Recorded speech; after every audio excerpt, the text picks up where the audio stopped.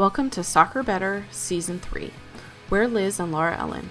Liz is a lawyer and Laura Ellen is the scientist.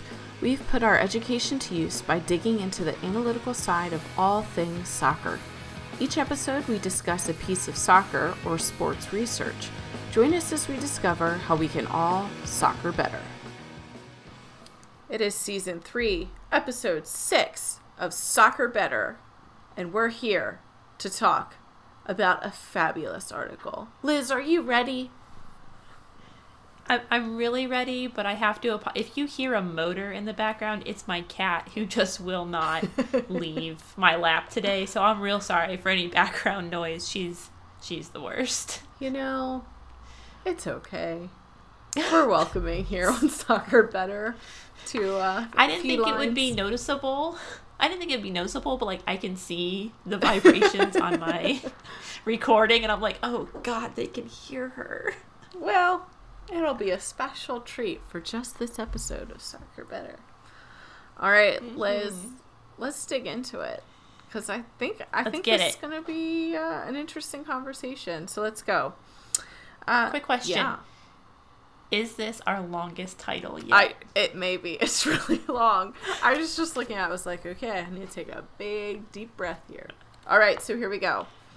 Risk factors, testing, and preventative strategies for non-contact injuries in professional football. Current perceptions and practices of 44 teams from various Premier Leagues. Whew! Thankfully, they used the numerical 44 and didn't write out 44. But this article was written by McCall and colleagues and was published in 2014 in the journal, the British Journal of Sports Medicine. And I believe this a part of this group comes from a university in France, and the other part comes from a group in London. So this is a European-based article, research team. Please note, Premier Leagues is not capitalized. Yes. And it took me until, like, the last page to realize they just meant, like, tier 1 of many different divisions, of different countries. Yes. Yeah, no, that's a good point because, so I selected this article and when I first read it, I was like, oh, wow, 44 out of, like, the Premier League, right? There aren't 44 teams in the Premier League, right? But I was like, okay, maybe they did it over a couple years. But yes, what by Premier League, it means top-tier soccer across the globe. So we'll get into that. Okay. So I found the introduction. So I guess maybe let's take a step back here. So in research articles, there are typically like 4-ish sections. So your first section is the introduction or background, where you talk about literature on your topic that, you know, is similar. That is like the foundation for your current research project. So that's the first section. Yeah, like, look at us. We read things. Right. We know what we're talking about. The second section is your method section, where you describe what you did for your research study. The third section is the results section. And that's where you give the results of what you did for your research study. And sometimes the last section is sometimes broken up into 2 sections, but there's some type of discussion or conclusion or talking about like, okay, this is what the results of our study mean within the larger context, and this is what we're going to do about it. And typically there's a limitations subsection that talks about like, these are all the caveats that go along with the methods of our study. Okay. So this introduction section I found hilarious. Did you find it funny, Liz? Maybe not. Maybe it's just me. No, I feel like I missed something. Well, I just found it so funny because it's talking about injuries in soccer, and they're like, injuries in soccer can lead to economic losses for the players and can lead to long-term economic losses for the players and the teams who pay these players. And I'm like, no duh. You're paying them to play. And so if they're not playing, of course there's economic loss. I was like, I mean, the part that made me giggle was when they were like, there are higher insurance premiums. I was like, wow, this is getting very specific. Anyway, it was fine. It was helpful. I just found it very funny. I found it very funny. But, right, so the whole premise, I guess we should talk about the premise of this paper. So the whole premise is when we're looking at injuries that happen in soccer games, there are contact injuries, so injuries as a result of two players who like knock into each other, or a player slides into another player. But then there are non-contact injuries. And so what this article is looking at are what are strategies that clubs use to work to address and try and prevent some of these non-contact injuries. And so what they did is they sent out a survey to 93 top-tier soccer clubs across the world, and with a survey, electronic survey. Although I must say the way that they described, I'm not going to get into it, but the way that they described the electronic survey, I was a little confused by it, but it's fine. And they collected their data and got their responses between January and May of 2013. So this study is, 8 years old at this point. Okay. And 44 clubs responded, which is a 47.3% response rate, which seems low, but it's actually not terrible. I thought that was okay, but then later on they were like, we don't have nearly enough results. I was like, oh, I'm sorry. I thought you were doing all right. Yeah, I mean, I guess like a sample size of 44 isn't great, but when you're doing 44 out of 93, like if the highest that you could possibly get is 93 as your sample size, like 44 isn't really that bad, and it's not like you're going to be doing any like inferential statistics with this anyway. So, I have just talked a lot. Liz, what were your thoughts kind of about like the premise of this study? So I thought it was really interesting, and I was excited that like they lay out their sections like brief synopses at the beginning, and they talk about like these were the top 5 risks that were identified across these clubs. Previous injuries, fatigue, muscle imbalance, fitness, and movement efficiency. And then they gave us the top 5 ways that the clubs identified these risks. And then they did the top 5 exercises that the clubs said they used to prevent these risks. And I was so jazzed because I was like, I have this information right up front. I can look for it. I can immediately apply it, et cetera, et cetera. And then they had this sentence where they were like, overall, it does not appear that sports injuries are diminished in elite European football. And I was like, but you have the risks and the identifiers and they've identified all these studies. I was like, you guys aren't soccering better at all. That's my comment. You have failed to soccer better. Yeah. And I mean they get into it, but it was just really interesting because I thought like right off the bat I was like, look at all this information that they gathered. And I think that as we get into the body of why there's a failure to soccer better, it's very interesting. Yes. Yeah. So let's dig into the results because I think they are the most interesting. I do just want to say they listed every single club that responded. Like they listed the 44 clubs and what league they were a part of. And I was shocked by that.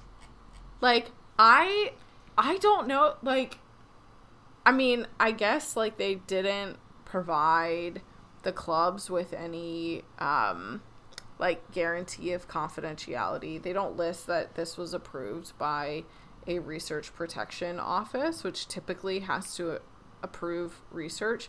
But, like, I'm shocked that they list it. Now, granted, they didn't, like, identify, they didn't say, well, Liverpool did...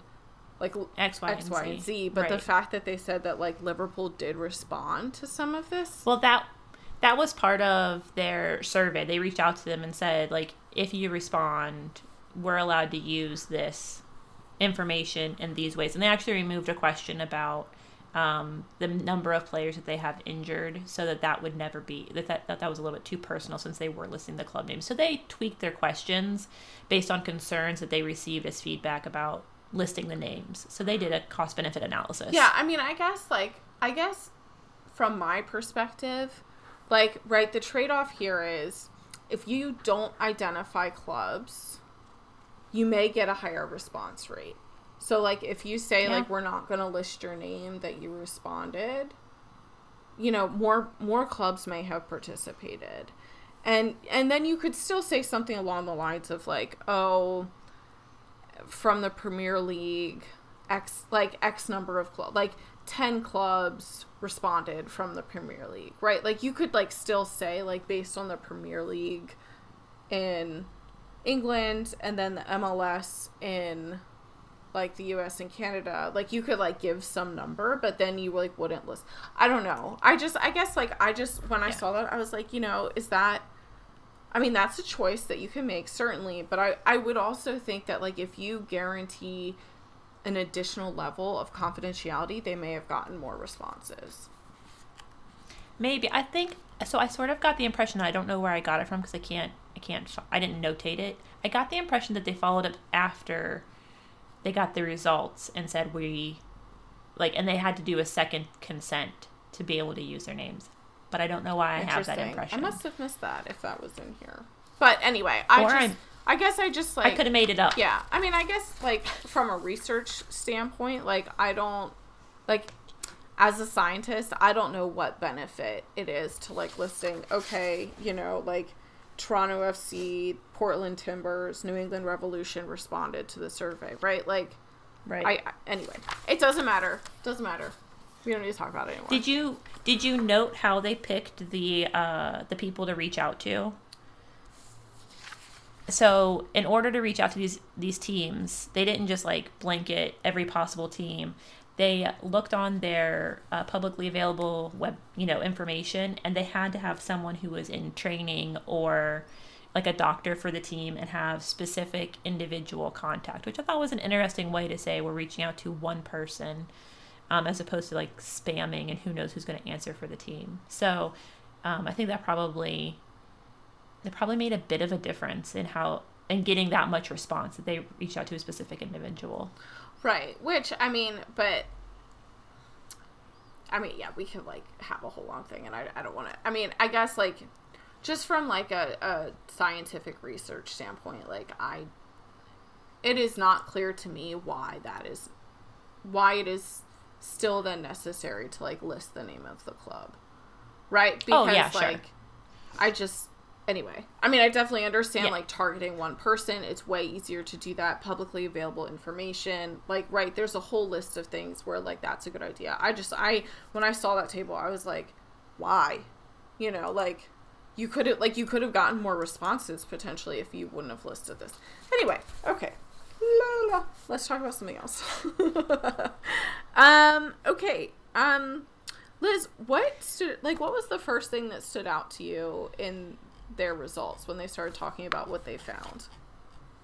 So my biggest thing that stood out was there were multiple places where they're like, the teams have identified fatigue as a risk factor, but they don't test for physical capacity. It wasn't one of their things that they were regularly training on or using to reduce risks. And they've also identified muscle imbalance as a huge risk factor, but they don't use isokinetic testing for assessing whether or not you need to do more balance, like, you know, to keep your muscles, you know, equal, so you're not favoring, you know, your dominant side. Like, and that was so prevalent, like, for each of these. And there are studies that specifically address muscle imbalance and how to reduce muscle imbalance. And they're like, yeah, but nobody's doing that. And I was very, very confused until you get down near the end. And it says that, like, all of these exercises, the top 5 rated exercises and, you know, things that everyone keeps an eye out for, is based on a paper that FIFA handed out to all teams. And I was like, Oh, so we're not letting the doctors do like their own thing, develop on their own. Like FIFA handed the teams a paper and the coaches were like, yeah, do that. But why do you have doctors on staff? Oh, yes. I mean, I think... okay, good. Yeah, no. You're absolutely right. And I think... not to make this all about me, but, right, so there's this field of research called implementation science, which is the kind of science that I do. And the whole purpose of it is how can we close the gap between what we know is evidence-based, so, like, what research tells us works, and practice. Like, how do we get research into practice, right? And, like, this right. is, and how do we do it effectively? So, like, implementation science looks at the how of that, not just like, anyway. So there's lots of like theories and things and way to think. So like when I read this, I was like, oh, there's a total mismatch here, right? There is no congruence between what research says works and what's happening into practice. What is actually happening is that relationship is being completely moderated by FIFA. FIFA has like decided that I think it's called like the FIFA 11, and I think it's like the FIFA 11 plus or something, but it's like this. Right, the 11 plus. It's from it's a comprehensive warm-up program to prevent injuries in youth football players, first of all. Second of all, it was published in 2010. FIFA, if you're going to give guidance on this, and like, I get it, you can push it out to more people, you can probably get the coaches to buy in, but if you're going to do this, can we update it? Right. At all? Right. So, like, to be fair, right, this data was collected in 2013, so it's only 3 years, it would have been only 3 years old. But the fact that, like, based on what these researchers have found and reported, is that the FIFA 11 doesn't even mirror evidence-based best practices for preventing injuries, right? So, like, there's still that congruence. And so, FIFA... Well, at least for the top 5 injuries Correct. That are being identified by these clubs. Right. Sorry. Yes. No, that's a great point. Yeah. So, right? But, like, so there's...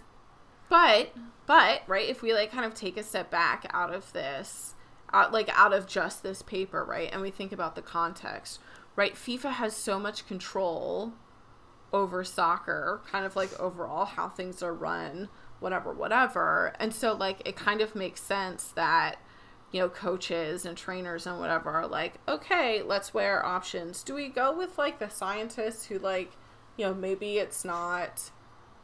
maybe it, like, works well for, like, what we want and what we're seeing specifically in our club? Or do we listen to just what FIFA tells us because they're the ones who are, like, in control and who have all this, like, external authority? Maybe this is because I'm, like, real jaded. I don't even think it's because, like, FIFA's in control. I think it's because it was easier than than even looking at other research, because there's other research out here to address the things that their doctors have identified as the top 5 risks. This reminds me of the BMI charts, right? So if you look up the history of BMI charts, it is supposed to look at a population and tell you, like, the general health of a population. It can be a small community or it can be an entire country. But the creator specifically said, do not use this for individuals. That's not how this works.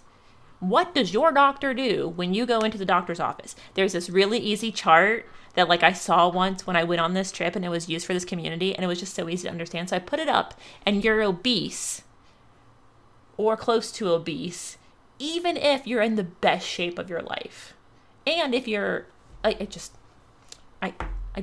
can't. This is what I feel like this is like. It was easy to say, here are 11 exercises that I saw being used in youth soccer that my kids did, and I thought it was really interesting that they were set. It came from FIFA. Like, this is so easy to, let's just use it. Or maybe, like, they moved up through the ranks, and do you know what I mean? Like, they became, they hired coaching staff, and different people saw it. Like, it was just easy.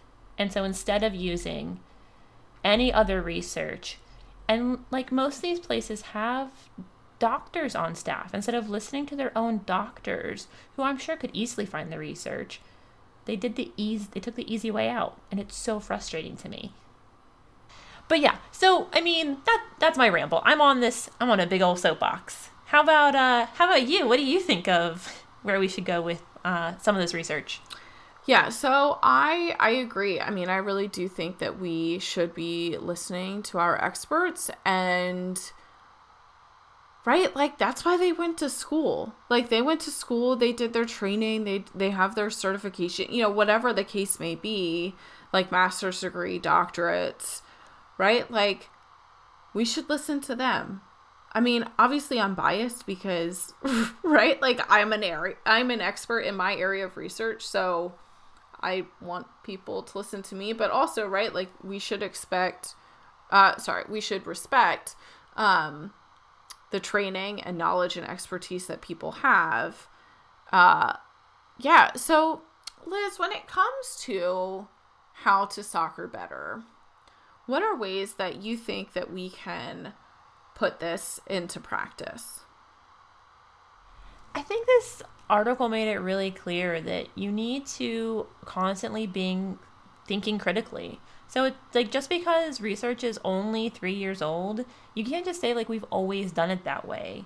And if you have someone in your life who is an expert or who knows even like marginally more than you, sit down and take the time to listen to them, because you can not only learn something, but you might be able to take something off of your plate that you're not great at, and then you can go and be great at those things that you're really competent at, and you probably enjoy them more because they come very easily to you as opposed to being overwhelmed.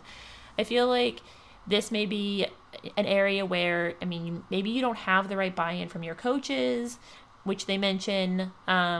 It might be, a staffing issue. Like maybe you just don't have enough staff. So having an easy answer is something that someone's willing to glom onto.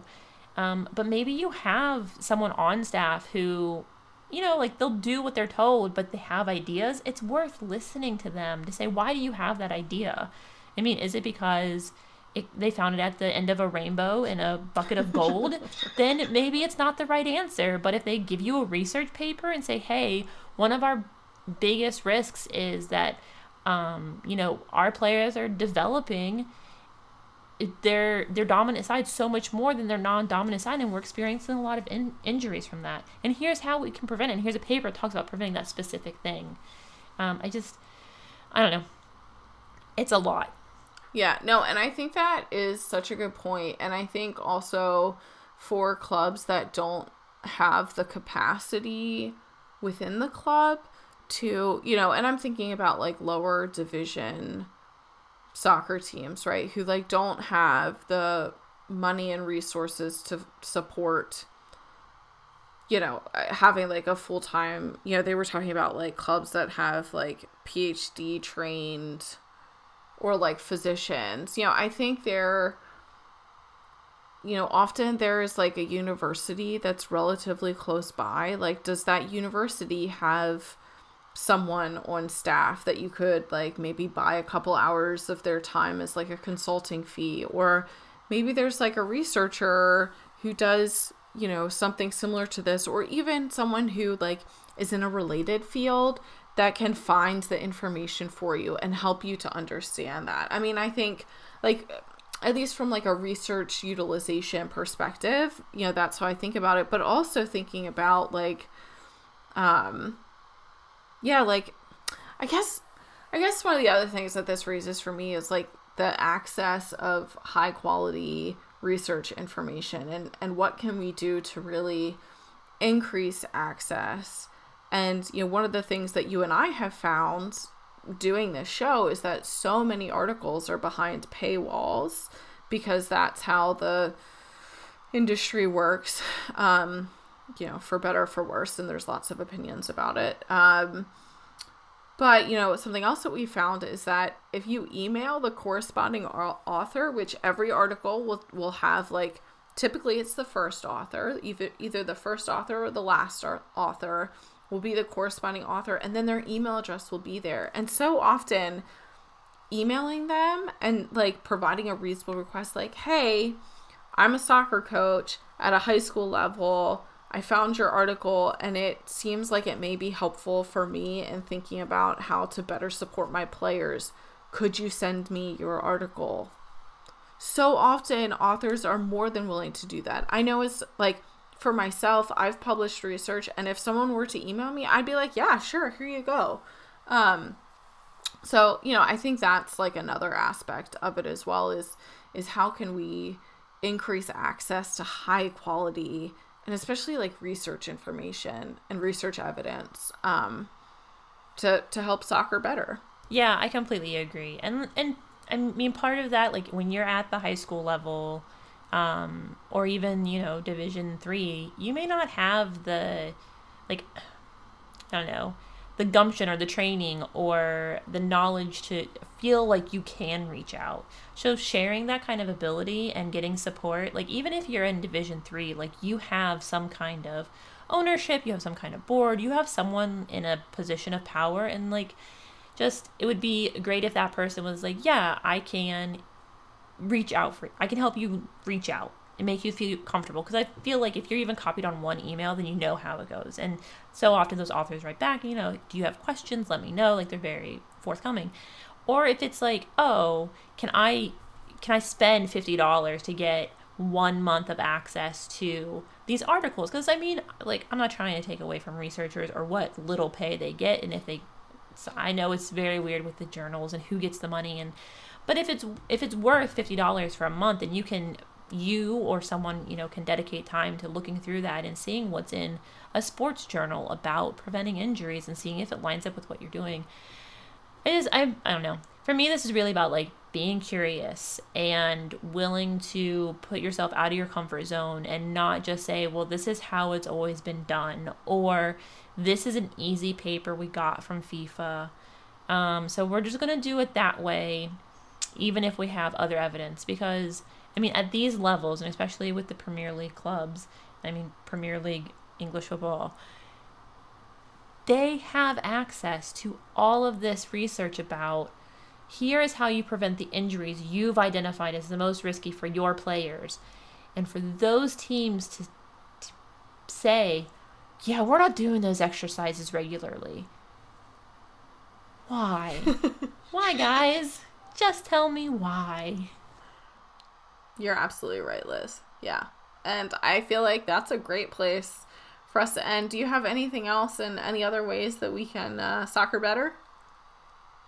I mean, support each other. And if you don't know how to reach out to someone for an article, email me and I'll reach out to them for you and I'll copy you, and then you'll have the confidence to do it next time. That's right. Or email me or reach out to me and I will get it for you. We'll figure it out together. All right, Liz, this has been another episode of Soccer Better, and I'll talk to you later. Bye, Laura Ellen. Bye. Thank you to our host, the Beautiful Game Network. BGN covers teams across the MLS, USL Championship, and USL League One. Check out podcasts and written content at bgn.fm.